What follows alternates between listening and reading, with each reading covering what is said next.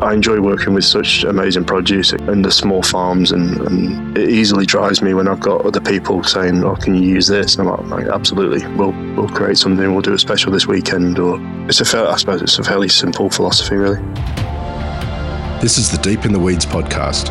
I'm Anthony Huckstep. Noosa has become a genuine holiday destination for those in search of the sun, but it's also become a new home for so many lured by the surf and the throng of incredible restaurants making their mark on the region. What do you need to consider when running a restaurant that relies on tourists and locals in equal measure?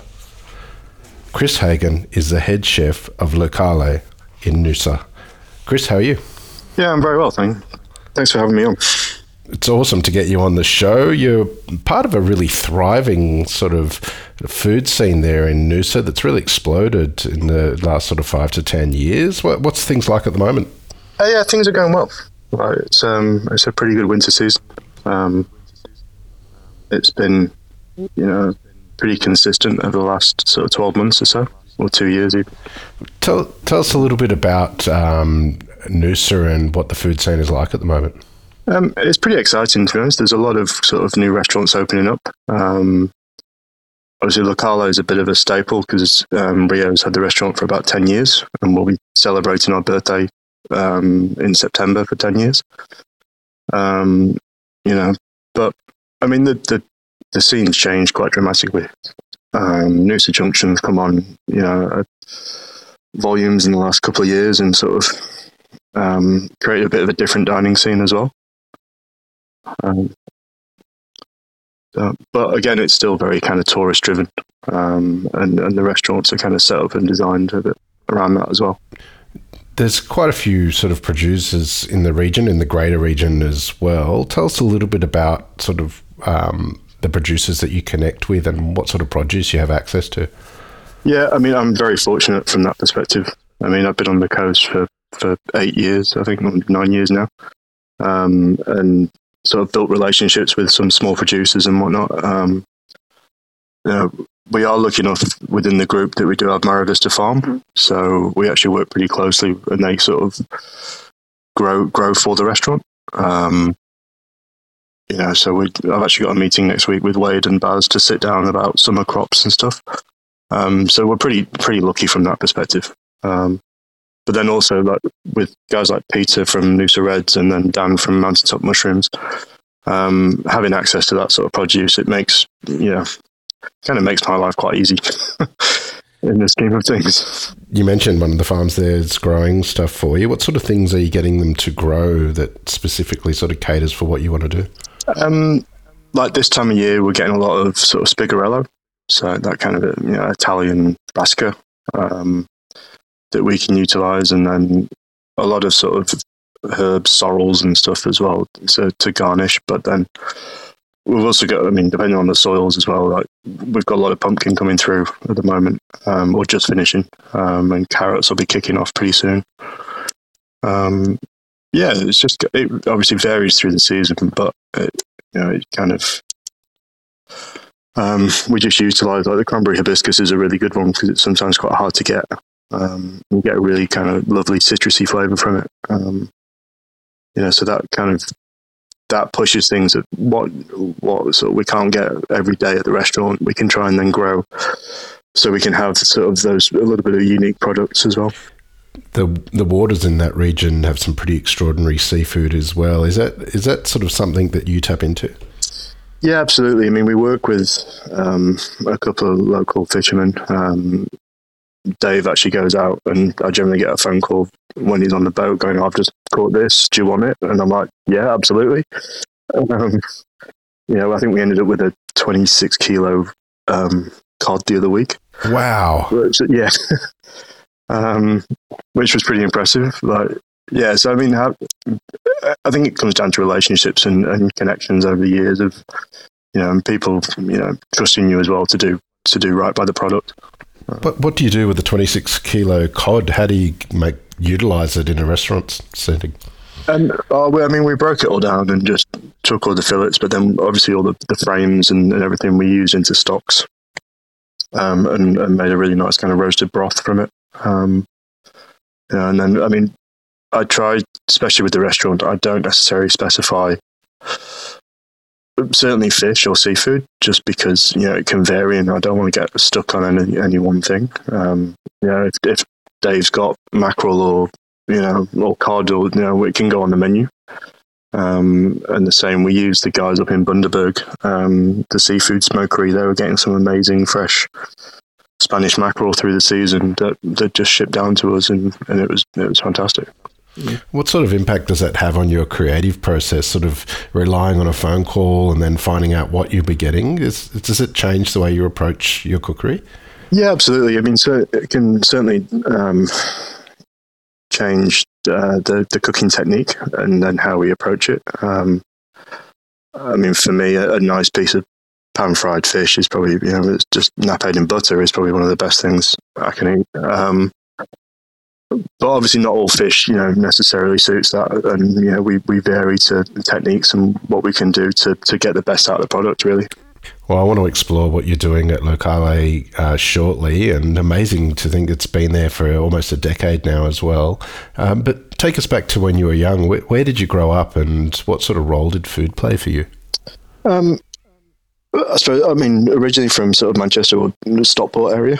And I think memories of food was actually spent a lot of time at my grandma's house, and she was amazing at baking cakes. And that kind of, knowing I could go around to Grand's and get a nice piece of cake, you kind of encourage it after school. But yeah, I mean, I think from a child, I mean, I think if you ask my parents, I'm a really fussy eater when I was a kid. And it would be fish and chips and ketchup. Like, that would be the kind of extent of it, which has obviously come a long way. But yeah, I mean, I think from memories of food, it was always, especially being in the northwest of England, there was always a lot of kind of slow cooking meals. Like, I'd always remember before we'd go to school, my mum throwing heaps of stuff in the slow cooker, and then getting home from school and it would be kind of ready to go after a few hours, and just the smells in the kitchen walking through. And I mean, that was always fun, and we always kind of sat down together at the table as much as possible. That was kind of, as much as I probably wanted to be on the backfield playing football at the time, we were encouraged to sit down. So when did you first sort of think about a career as a chef, and what were those first steps for you? I think, to be honest, I think probably for a lot of people, I started off washing dishes. My auntie had a wine bar in Altrincham when I was kind of 14, 15. So I'd just do Saturdays, during the day washing dishes, and then occasionally glass collecting. And you kind of felt the buzz, I think, and the feeling of it going well, more so, rather than it going wrong. And then sort of, I think for work experience, when I was sort of last year of school, I ended up working at Stockport County Football Club just for 2 weeks, in that kind of doing the players and the members and that kind of thing. And that kind of opened my eyes a bit to what kind of catering could be, and the avenues that it has. And also, I mean, there was one sort of key thing was in 2000, obviously, when Kitchen Confidential came out. And I think my dad had BBC Four on the radio or something, and they were reading chapters of it. And I was kind of, and I kind of got caught up, and I was like, oh, this kind of got the bug from there, really. And yeah, I mean, just from there, I mean, kind of moving to deciding to actually go to catering college, and then in Sheffield. And yeah, I mean, that was a really good experience for me. And I had a lot of support there as well, from the lecturers, and they were sort of all ex-chefs and wanted to go push a bit more as well, like an old school chefs, I think. you cut your teeth in the UK. Well, what were the really sort of important venues and people that you worked with as you started to build your career? I think one of the big opportunities, certainly getting into the Michelin star restaurant, was Fisher's at Baslow Hall, and they actually had quite a strong relationship with Sheffield College. Rupert, who was the head chef at the time, had actually just come back from Hospital Road and was taking over as head chef at Fisher's, and Max was still chef patron, but they were in the catering college restaurant at the time, and Rupert was doing a dinner because he was an ex college student, and I was actually on the floor at the time, just doing my level 2 in food service and stuff, and I was serving Max's table, and Max actually offered me a job that night of saying, "I would love to have you on the floor and come and see how you go," and then having that opportunity, even though I wanted to be a chef, sort of starting on the floor at this amazing restaurant and learning some of the basics of the floor, and then eventually progressing into the kitchen as well. That was probably a fairly sort of key motivator for me to continue. Do you have any stories of your time there of a really important moment? I think some of the sort of believing I could do it eventually. I mean, I did, through the TAFE, I did a colouring competition that the guys supported me on, and it gave me the option to actually sort of go travelling in New Zealand. So it was a UK NZ Link Foundation, which was kind of headed by Peter Gordon at the time, and I ended up winning that. And it kind of gave me a chance to get over to New Zealand and do kind of a 6-week stage around New Zealand.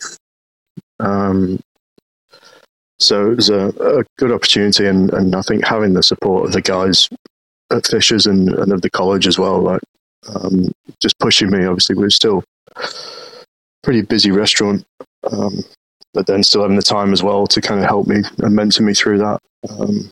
Was a huge opportunity, and that kind of got me over this side of the world as well. Take us on a journey through that 6 week of stages that you had in New Zealand. What was the experience like for you? It was pretty daunting. Like, I'd never really travelled on my own before, and I think but at the same time, everyone was so welcoming, and seeing the different styles of restaurants and the food that was on offer there, and ingredients that I'd never heard of, was a real sort of eye-opening experience, and something I kind of wanted to feel more of. Like being able to see these different styles, and I suppose because I'd always kind of wanted to do fine dining, and spent a few years with the kind of Fisher's and Michelin, and see what very modern European restaurants, whereas getting into New Zealand and seeing all these sort of more Asian flavors coming through, and working with people that were Chinese trained or Japanese trained chefs, which would kind of sort of open my eyes a bit more to what is sort of the culinary side over here, and far more use than ingredients used that I would never have seen staying in the UK, I think. You ended up moving to New Zealand for quite a while. Tell us about that transition and what experiences you had. Yeah, I mean, I was pretty fortunate. Like, I worked at the Grove in Auckland, which was at the time Sid was the head chef, and now he's got a sort of small restaurant empire going on in Auckland as well. He's done really well. And Michael still owns the Grove, and it's an institution of Auckland dining. And then I wanted to see a bit more, so I ended up moving up north a bit more, and then got an opportunity at Paia Beach and Pure Taste, the restaurant at the time, and they had as part of the company, they had a sort of 72-foot launch and a private island where the owners lived, but also rented out for guests and stuff as well. So that was a kind of a big step of kind of seeing a whole different side of things as well. And catering for, Carson would just go out diving that morning if they wanted the crayfish, and then we'd just cook it up for them on the island. Like it was pretty unique, pretty special. New Zealand is a pretty special place and stunning. It's a beautiful place with incredible ingredients as well. Were there any sort of unique ingredients that you've sort of found in New Zealand and worked with that you hadn't previously used? I mean, some of the fish, like harpucker and whatnot, like I sort of fell in love with,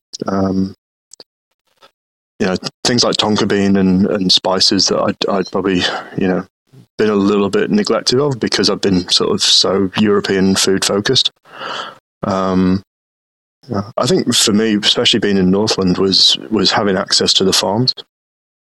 That changed my kind of approach a lot. And working with a guy called Gordon who had a farm in Kerikeri. And, again, that kind of started a bit more of that farm to plate ethos.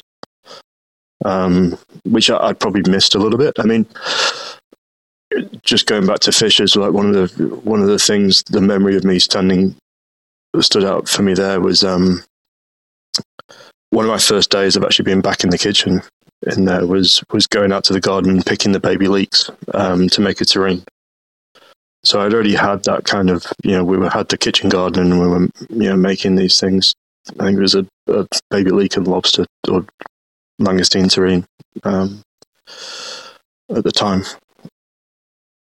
and I'd kind of had that feeling there, and then being able to actually work with a commercial farm, just kind of enhance that drive of wanting to use that and focus on that. What triggered the move to Australia? I think I'd actually sort of become head chef at the restaurant, and I felt a little bit. To be honest, I got quite comfortable, and I felt like I potentially needed a change and needed to progress in my career. I probably, maybe spent a couple more years there than. Looking back now, I probably spent a couple more years there than I probably should have. I just sort of had the opportunity and moved to Australia, and then fortunate enough to get a job at the lake house. So I was when we first came over, we were on sort of a working holiday visa. So for my first 6 months, I sort of working at the lake house with Alla and Dave was the head chef at the time.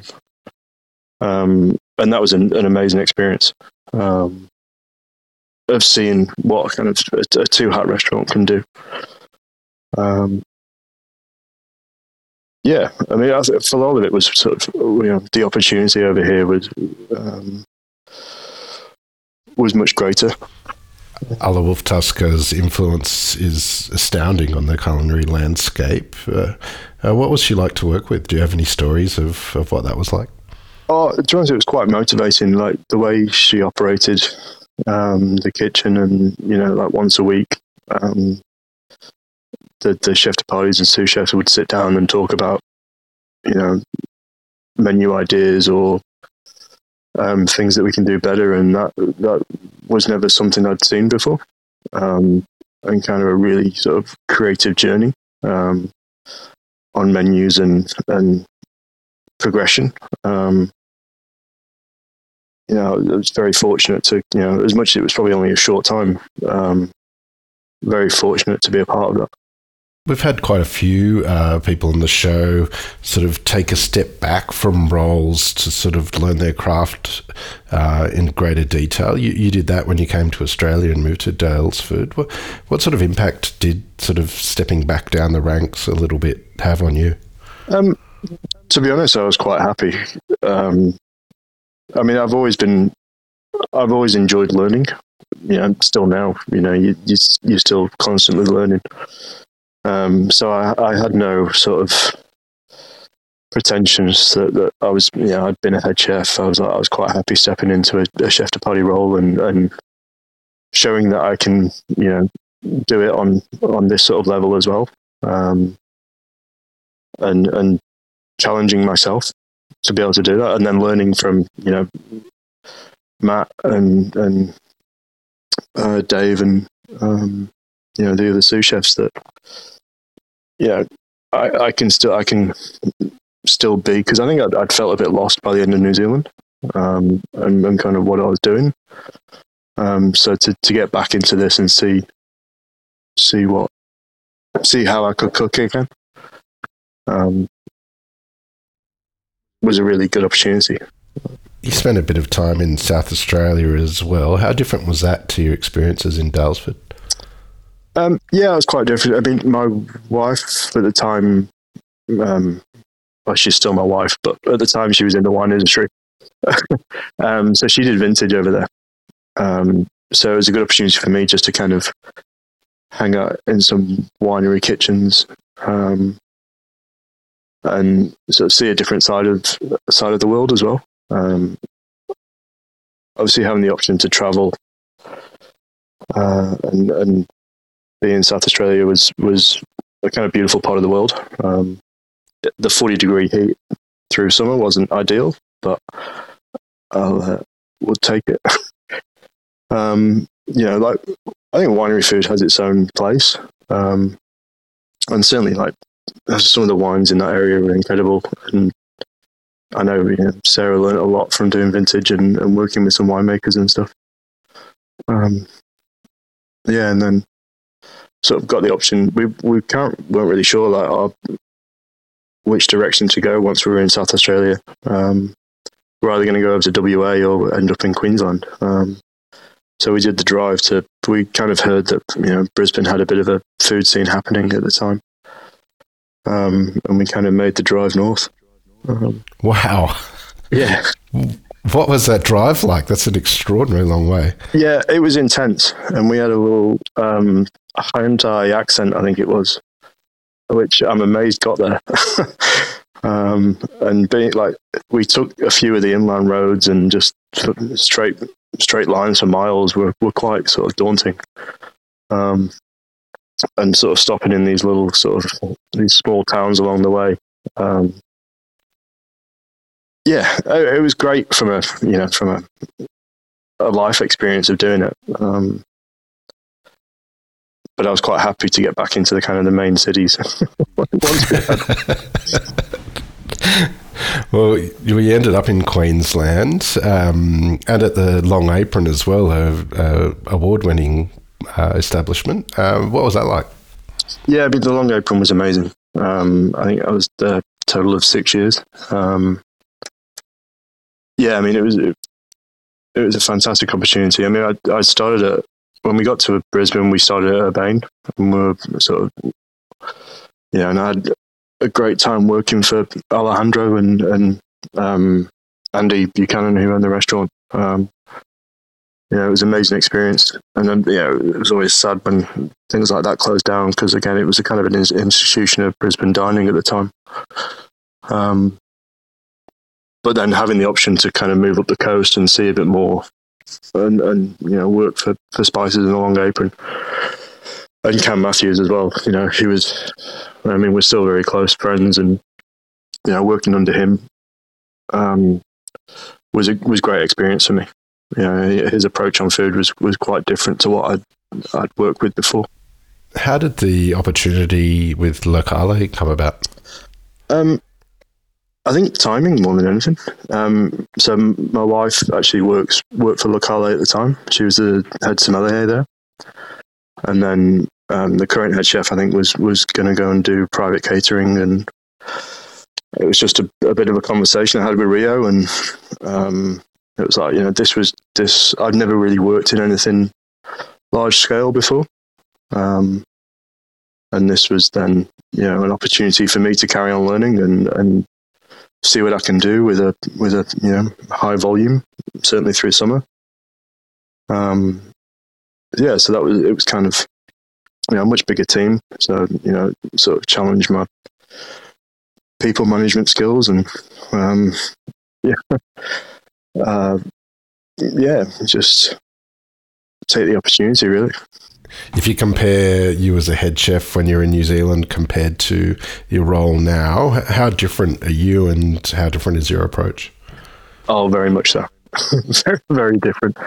I mean, I think, I was looking back, I was far too young to be a head chef back then.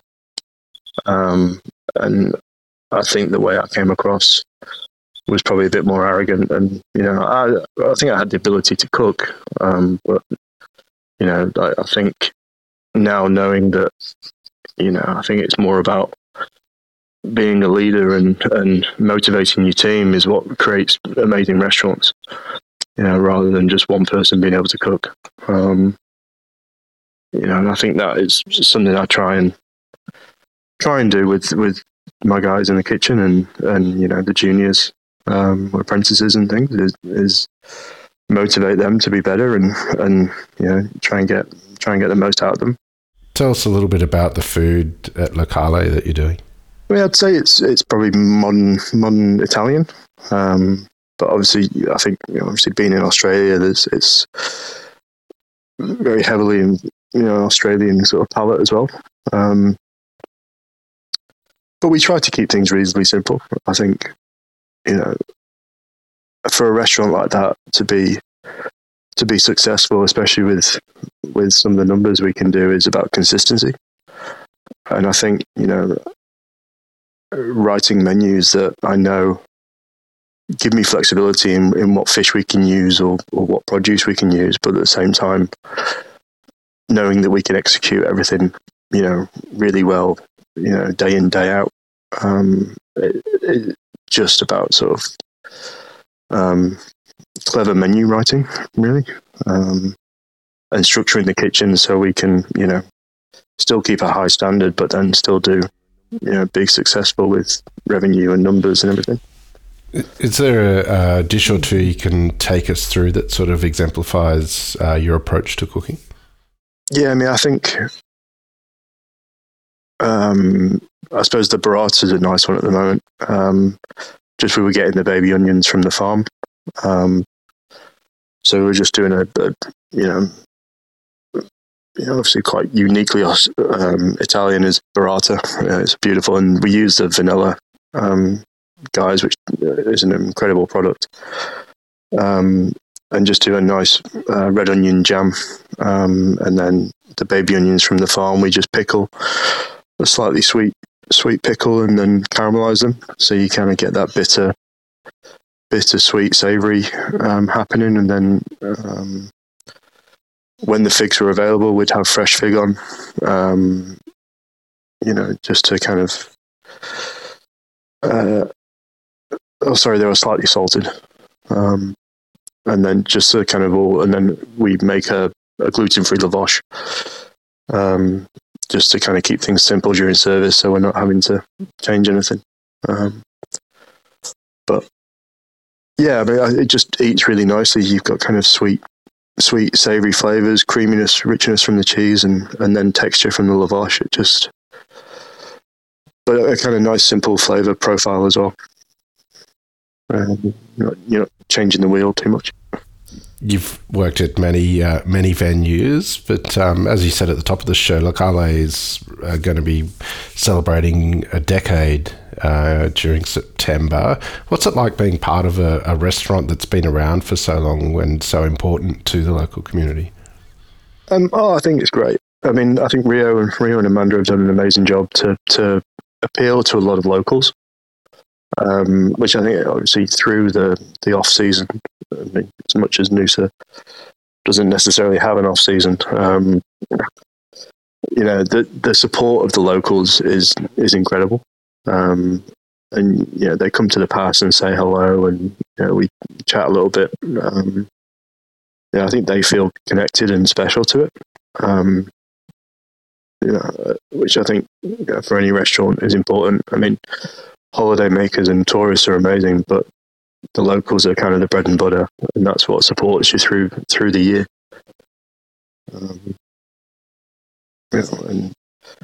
And then obviously I think using the producers as well, everything if you seem to be supporting local, I think the locals will support you as well. From a creative side of things, is it hard to strike a balance between sort of pleasing the locals but also pleasing the tourists? Is there different things to consider when you're creating a menu in that sense? Yeah, absolutely. And I mean, a kids menu is one, especially for the tourists. We see, I suppose you see different times of the service, who the tourists are and who the locals are. And then who the kind of the southern states are as well, because they actually like eating late. We'll get tables at 9:30, whereas I think a lot of the locals will probably quite happily eat at 6. But it's always important to try and sort of balance your menu in regards to, we want to be creative, but at the same time I'm very conscious of, the Locale is quite traditional in some of the dishes. Like the crab tagliatelle has been on for years. It far pre-exists me. But it's something I will never change, and Rio doesn't want to change it because it's a staple of the restaurant. Whereas there's other things I can get a bit creative and try and showcase, like, Malula prawn crudo at the moment. It can challenge people, but at the same time, it's safe enough for them to eat as well. Like, I think it's important to try and get a bit of a balance, because you don't want to kind of alienate either market, really, either the locals or the tourists. Well, you're doing amazing things up there in Noosa. What do you love about what you do? I think, for me, it's kind of the drive and the passion behind it, and the motivation to kind of, feed people, I think is probably the easiest way of saying it. I think I've always been quite happy when people come into the past and say, "Oh, it was an amazing dinner," and so if you get a lot of fulfillment out of that, obviously you take the good with the bad as well. But I think, and driving the young ones, I've sort of, actually the guys that are getting into the industry now, and Valentino is one of my school-based apprentices at the moment, and so working with him and seeing how the progression of how he can come along and kind of the next generation, that's reasonably encouraging and keeps kind of motivating me as well. And again, I suppose we've kind of touched on this, but the produce, like I enjoy working with such amazing produce. It kind of, and the small farms and whatnot, it easily drives me when I've got other people saying, "Oh, can you use this?" I'm like, absolutely. We'll create something. We'll do a special this weekend, or I suppose it's a fairly simple philosophy, really. Well, it's an absolute honour to get you on Deep in the Weeds today to hear your story. Please keep in touch, and we'll catch up again soon. All right, great. Thank you very much. Thanks for having me on. This is the Deep in the Weeds podcast. I'm Anthony Huckstep. Stay tuned as we take a deep dive into the lives of the incredible people who ply their trade in the food and hospitality sector. Special thanks to executive producer Rob Locke for making this all happen. Follow us on Instagram at Deep in the Weeds Podcast, or email us at podcast@deepintheweeds.com.au. And be well.